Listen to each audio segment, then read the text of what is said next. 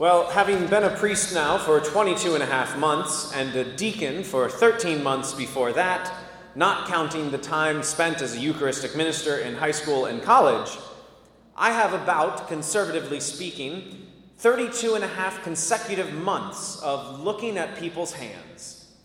Now, what do I mean by this? Well, when people come forward to receive communion, most elect the option of receiving the Eucharist in their hands. Now, let me take a moment for catechesis. Even in the time of pandemic, the option to receive the Eucharist on the tongue is still available. The Vatican or the diocese has never prohibited communion on the tongue. I personally do not care if you receive on the tongue or the hand, for that is your option as a Catholic to decide. But I'll talk more about that in a bit. But as one who distributes the Eucharist almost every day of his life, I see all sorts of hands. Big hands, little hands, extremely rough hands that you can tell have worked every day of their life. Hands that are covered in grease no matter how many times they have been washed. Extremely smooth and delicate hands that look as if they have never known a day of manual labor in their life. There's a joke in seminary and among priests after ordination when they don't want to do manual labor. They throw around the phrase, "These hands, these anointed hands, were made for chalices, not calluses." Now, I see many hands of parents who are juggling children as they come forward to receive communion, children of various stickiness and ickiness. I see children who come forward to communion with hands who look as if they didn't stop playing in the dirt until about 3 minutes before Mass started.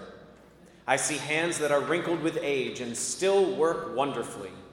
I see hands that through accident or medical condition no longer work the way they once did. Hands are wonderful and glorious things that allow us to do so much. And today in the Gospel, the Lord offers his own hands as proof of his resurrection to the disciples.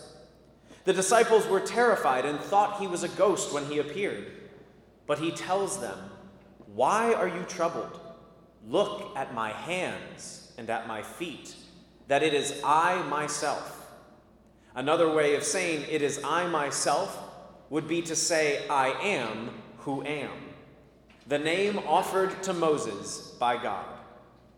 But Jesus asks his disciples to look at his hands and see that he is real, to see the proof that he is not dead but alive, that he has been resurrected. And it is the same man who used those same hands to heal the lepers, to cast out demons from Mary Magdalene, to make blind men see and deaf men hear, to multiply bread and fish, and finally, to institute the Eucharist for them.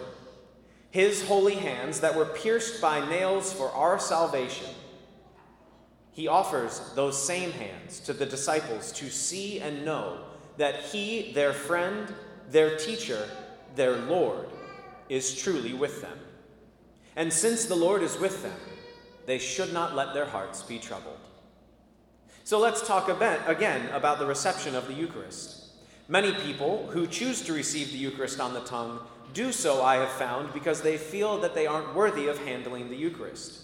Their hands aren't clean enough. Their reverence is such that only the priest's hands should touch the Eucharist, and they should receive it on the tongue.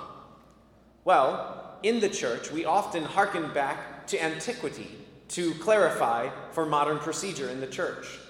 We argue from a point of authority as precedent of what was for what should be done now. So we look in the 4th century and see the writings of St. Cyril of Jerusalem, who wrote about the practice of the reception of communion in the Church at that time. He says, quote, "When you approach, take care not to do so with your hands stretched out and your fingers open or apart, but rather place your left hand as a throne beneath your right hand, as befits one who is about to receive the king. Then receive him, taking care that nothing is lost." So the practice of the early Church was that everyone received in the hand. Conversely, the document Redemptionis Sacramentum, written in 2004 by the Congregation for the Divine Faith, was a follow-up to the encyclical written by John Paul II in 2003 known as Ecclesia de Eucharistia. In the document Redemptionis Sacramentum, it says that where there is risk of profanation, the Eucharist must never be given in the hand. This idea of being worthy enough to touch the Eucharist is an interesting idea, though, because which one of us has hands that are worthy enough to receive him? I argue that Mary, the Mother of God, is the only one who would have been worthy of handling the Eucharist properly, as she was the first monstrance and carried our Lord for 9 months and lacked original sin. If our Lord, though, has made the choice to give himself to us in the form of the Eucharist, then he has already taken into account our sinfulness and our unworthiness. That being said, if one chooses to receive in the hand, we are to place our left hand under our right, present them clearly to the priest, never reach for the Eucharist or take it, and always offer an audible amen. Clean hands is an interesting idea, though. I've often wondered, even before the pandemic, when the Congregation for the Divine Faith is going to release a new missal, a missal that contains the rite of the holy hand sanitizer. For many churches, Catholic schools, and other institutions act as if the reception of the hand sanitizer is more important than the reception of the Eucharist itself. You may notice when the priest is preparing the altar that there is a washing of hands that he does at the credence table.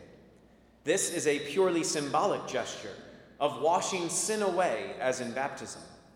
We do not do this, nor was it instituted as part of the Mass, because the priest thought his hands were actually dirty. The prayer that the priest offers in silence at that moment says, "Wash me, O Lord, of my iniquities, and cleanse me of all my sins." He does not say, "Make sure the microbes are gone from my skin, O Lord, that I may have sterile skin." But maybe it's not the cleanliness of the skin, but again the worthiness of the people that are worried that they are receiving the Eucharist in error. First, let me say this. Jesus calls the Pharisees whitewashed tombs, pristine and pretty on the outside, but containing death and rot on the inside. Secondly, get to secondly in a minute. Secondly, as one who hears confessions, let me tell you this. The number of sins that people actually commit with their hands pales in comparison to the sins that people commit with their tongues. So if we are worried that our hands are not worthy enough to receive the Lord, how much more unworthy are those muscles that we possess that seem to often be connected to our brain in a way that lacks a filter or charity for others? Yet, as I have said, if the Lord left us the Eucharist, we know that he has already taken into account our sinfulness. He has given us confession in which we can become clean and no longer be those whitewashed tombs because of the sins of our tongues or our hands, and that we can be united with the Lord in the Eucharist. And if we are united as the apostles were, then we hear the exact same comfort that he gave to them. We hear him tell us, "Do not let your hearts be troubled." In this season of Easter, when the glory of the risen Lord is being proclaimed, let us be thankful for the Lord's providence that has given us the Eucharist. Let us be thankful for his hands that were pierced for our salvation. May we come forward confidently to receive the Eucharist, either on the tongue or in the hand, knowing that we are not worthy by our own merits, but that the Lord has justified us, and therefore we are worthy, when in a state of grace, to receive him, body, blood, soul, and divinity, in the greatest gift known to man. And if we are united with the Lord in the Eucharist, then we should never let our hearts be troubled.